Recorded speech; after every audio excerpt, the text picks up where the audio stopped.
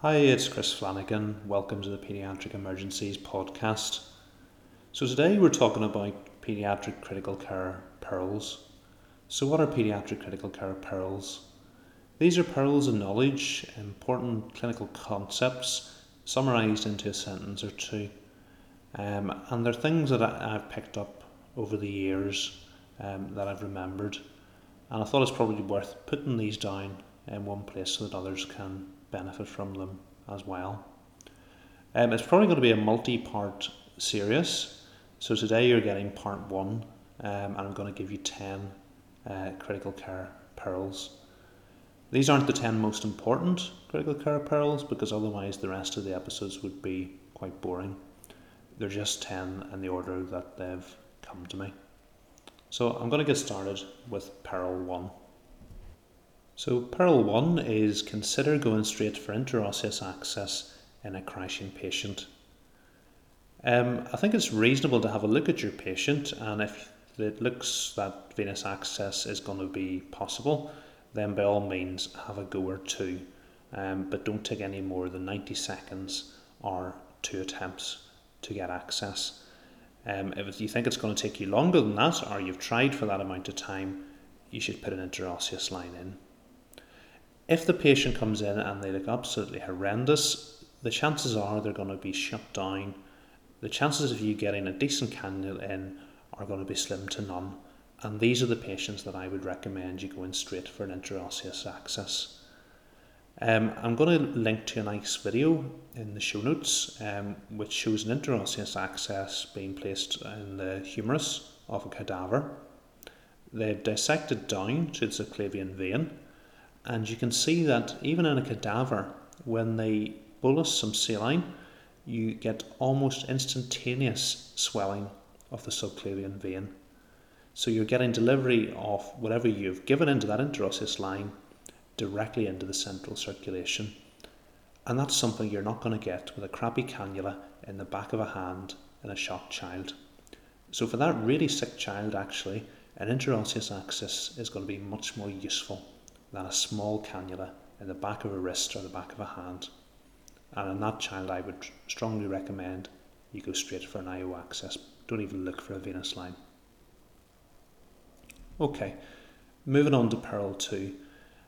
This one is something that really gives me lots of confusion. I don't know why people do this.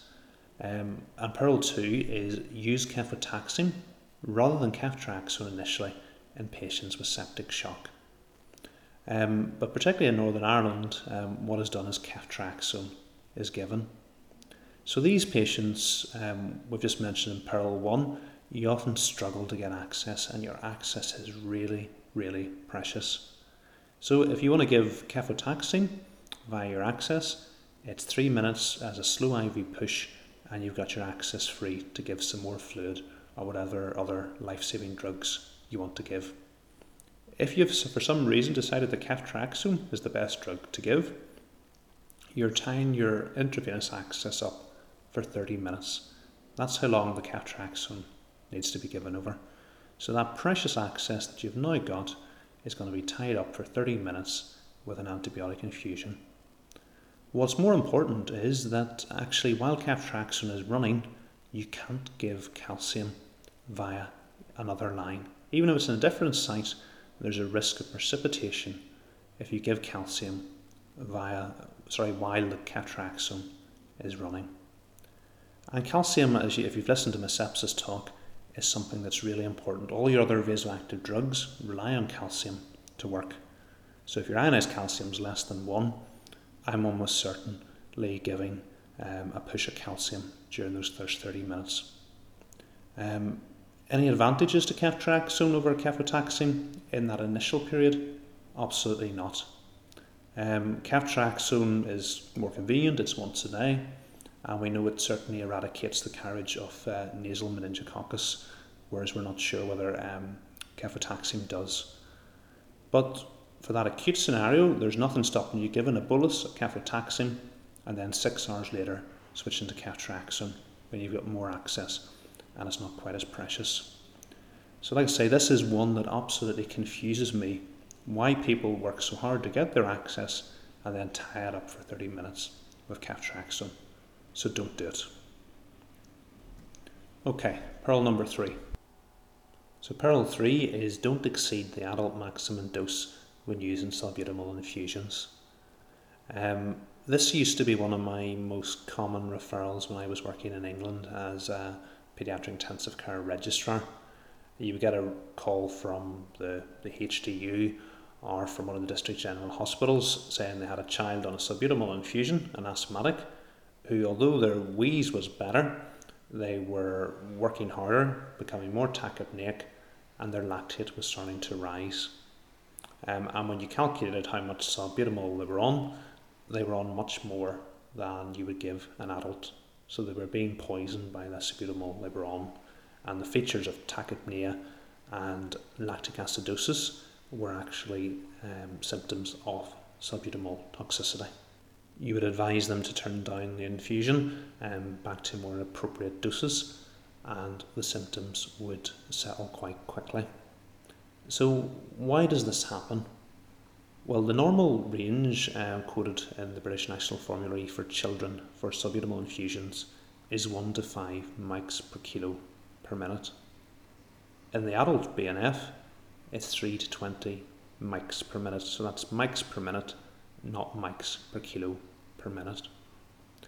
So you can see if you have a 20 kilo child and you start them on the normal starting dose of salbutamol, 1 mic per kilo per minute, you're giving them 20 mics per minute, which is the adult maximum dose. And that's in a 20 kilo child. For example, you had a 60 kilo child and you start them on the normal starting dose of 1 mic per kilo per minute, you're giving them 3 times the maximum adult dose.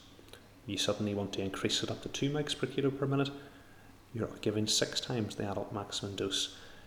So it's not surprising that we see salbutamol toxicity when these doses are given. So to prevent this, I would recommend that you don't go above 20 mics per minute of salbutamol, and that's 6 mils an hour of a standard strength salbutamol infusion, which is 10 milligrams and 50 mils of normal saline. So remember that any child who's 20 kilos or more, starting at the normal recommended starting dose will exceed the adult maximum dose. So you should limit this to 20 mics per minute.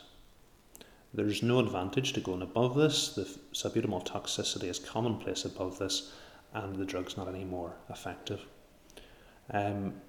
When going to the paediatric dosing range of 1 to 5, I'd almost never use more than 2 mics per kilo per minute of salbutamol. You just get so much more of the complications and almost no benefit. You're better using another drug added into the salbutamol infusion rather than trying to max it out. So don't exceed the adult maximum dose when using salbutamol infusions. Limit it to 20 mics a minute or 6 mils an hour of 10 milligrams and 50 mils of normal saline. Okay, go on to Pearl 4. So Pearl 4 is don't delay calling the ambulance in a patient needing time critical transfer. So this is the traumatic brain injury that comes into the emergency department, who you scan and they've got a time critical neurosurgical lesion. This is a patient you should call the emergency ambulance for almost immediately. Why am I saying you should do this? Even if you're not quite ready to transfer the child to the tertiary centre, the presence of the ambulance crew waiting will make you less likely to do any unnecessary interventions, such as siting arterial lines, central lines, urinary catheters, things that are not going to improve the outcome for that child. So have the ambulance crew there straight away. The key thing for the child who needs a time critical intervention is to go to that intervention. So like I say, the ambulance crew standing there will make you less likely to do something to delay that. Okay, so moving on to Pearl 5. And Pearl 5 is when you see a colour, think bougie. And this refers to the setting of a child who's having their C-spine immobilised with a collar who requires intubation. So although you'll be taking the collar off and replacing it with manual inline stabilisation during the intubation, the immobilisation of the neck and the limited movement that you're going to have during the intubation will turn a normal airway into a slightly more tricky airway. And most children who have a normal grade 1 view without C-spine immobilisation will have at least a grade 2 view with their C-spine immobilised. And if they have a slightly difficult airway to start off with, it's going to be even more difficult once you immobilise their C-spine. So if you're expecting a grade 2 view at best, it makes sense to have a bougie to hand, or even go one step further and decide you're electively going to use a bougie for all these intubations. So when you see a collar, think use a bougie. Okay, moving on to Pearl 6. And Pearl 6 is used a cuffed endotracheal tube in all critically ill children unless contraindicated. So why am I saying this? I've already done a podcast looking at whether we should or shouldn't be using cuffed endotracheal tubes routinely in all critically ill children. So if you want the full story, go and listen to that podcast. But in summary, the use of a cuffed endotracheal tube means that you're going to have to put one tube down and not have to go upsizing it at a later stage if the child develops a leak around the tube and you're unable to ventilate them effectively. So when I was working across in England, you quite often go out to a lot of the district general hospitals, and most of them were using on-cuff tubes. So we were maybe changing 30% of the tubes that we were going out to before we were able to move the child, because we weren't able to ventilate them effectively to transfer them to the paediatric intensive care unit. And it wasn't that uncommon that you would have to change a tube in a really sick child, because although when they came in initially the pressures weren't that high, they were able to ventilate, but then they would develop, as the pressures went up, a leak around their tube and you would struggle to ventilate them. So you had to do the dicey procedure of trying to change a tube in a child who was on a lot of oxygen and wasn't ventilating particularly well. Thankfully in Northern Ireland we're almost universally using microcuff tubes, so this is something I'm not spending my time doing. When I go out to pick up a child, they've generally put one tube in, we've blown up the cuff and haven't had to change it. I'm going out, I'm not having to change the tube, and in the intensive care unit it's rare that I'm having to change a tube because of leak or sizing problems. So for those very reasons, I would strongly recommend, if you're intubating a critically ill child, you use a cuffed endotracheal tube. I have mentioned that you should use a cuffed endotracheal tube unless it's contraindicated, and just important to mention that it is contraindicated in children less than 3 kilos or in preterm neonates. But everybody else, as far as I'm concerned, you should be using a cuffed endotracheal tube. Right, moving on to Pearl number 7. So Pearl 7 is don't insert upper circulation central lines in patients with hypokalemia. So this is one of the common reasons we're asked to put a central line into a child. It may be that they're an asthmatic on lots of salbutamol infusions or frequent nebulizers, or for some other reason a post-op patient who's got hypokalemia, which can't be managed with the normal amount of potassium that you can put safely into peripheral fluids. So why am I saying avoid upper circulation central lines, and by that I mean subclavian and internal jugular lines? And the reason for that is what you really don't want to do in a child that has a low potassium level is to put a wire into their heart and trigger an arrhythmia. And the heart is much more likely to go into arrhythmia if they're hypokalemic. If you put a femoral line in, yes, it is possible to put the wire into the heart, but it's quite a challenge to put it in so far. So a femoral line would definitely be your best choice in this situation. Likewise, if you do want to put a PICC line in, it would be important that it doesn't go anywhere near the heart, so leave it slightly further back than what you normally would. Okay, moving on to Pearl number 8. So Pearl 8 is use ultrasound to help insert arterial lines in children with weak or impalpable pulses.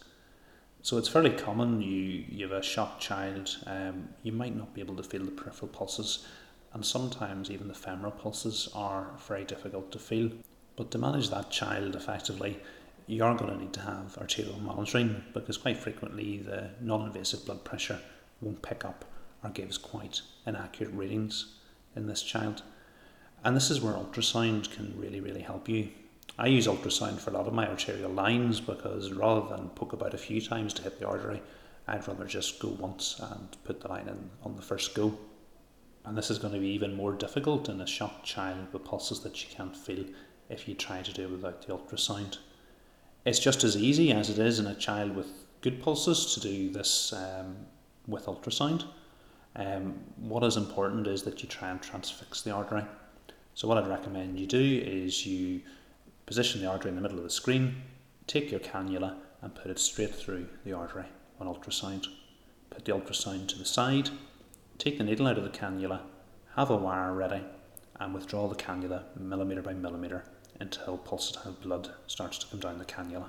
At that stage, stop withdrawing it and put the wire down it, and it really is that easy. Okay, Pearl 9. Start prostaglandin infusions at a dose appropriate to the clinical situation. This is something I see done wrong time and time again. What commonly is done is the prostaglandin infusion is started at 5 or 10 nanograms per kilo per minute, regardless of the clinical situation.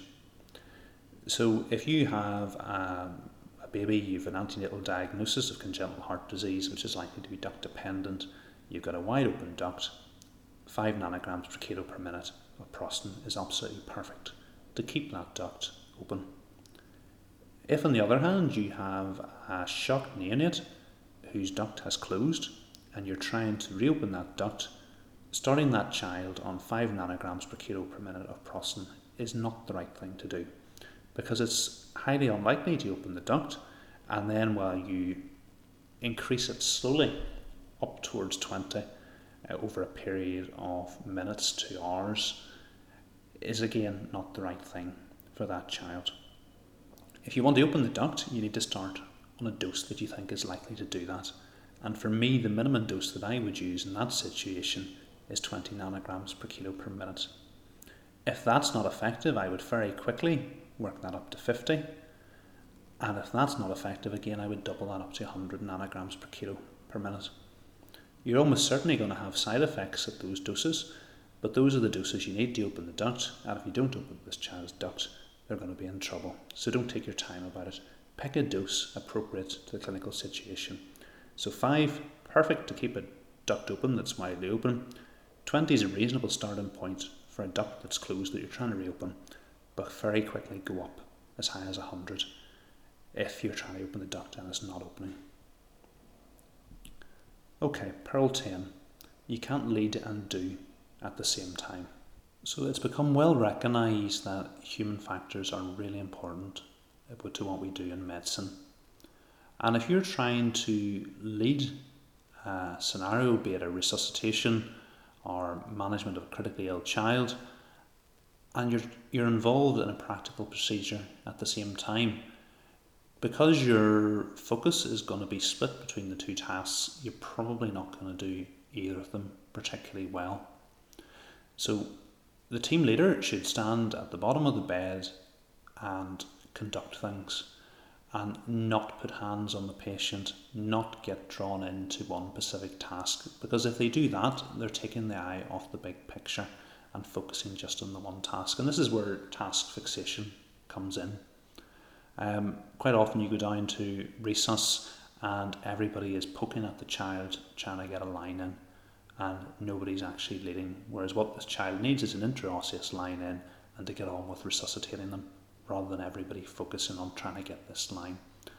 And that's what happens. The Elaine Bromley case was a good example of this, where the team looking after her became fixated on intubating her at all costs and didn't consider other options, because nobody was standing back and actually leading the situation. Everybody was involved on a particular task.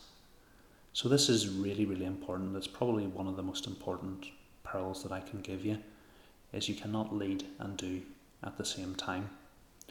So obviously if you're the team leader, stand at the bottom of the bed, use your team to do the tasks, keep your eye on the big picture. So what happens if you're the person who would normally lead but needs to go and do the intubation, needs to put the line because somebody else can't get it? Well, I think the key is that you recognise that you won't be leading effectively while you go and do that task. So hand that task of leading the team over to somebody else while you're doing that procedure. You can always take it back again when you're done. So you just need to recognise that in yourself, that you won't be able to lead effectively while you're going to do a task. Okay, so that's enough for now. That's 10 critical care pearls. Let us know what you've thought of the pearls on the website, paediatricemergencies.com, by leaving me a comment. Let me know if you agree or disagree, or if you've got any further pearls of your own to share with others. If I can also ask, if you've been enjoying the podcast so far, please take 2 minutes and go to iTunes and leave me a review. If you don't even have 2 minutes, can you take 30 seconds and give the podcast a star rating? It'll be really useful for me just to know what people think of the podcast. We get thousands of listens, but I've only had about 3 reviews so far, so I would really appreciate if you were to take a couple of minutes and leave me a review. In return, my New Year's resolution is to try and get the podcasts out a little bit more frequently. And this series is the first step in that. Okay, so thanks for listening, and wishing you a Merry Christmas and a Happy New Year.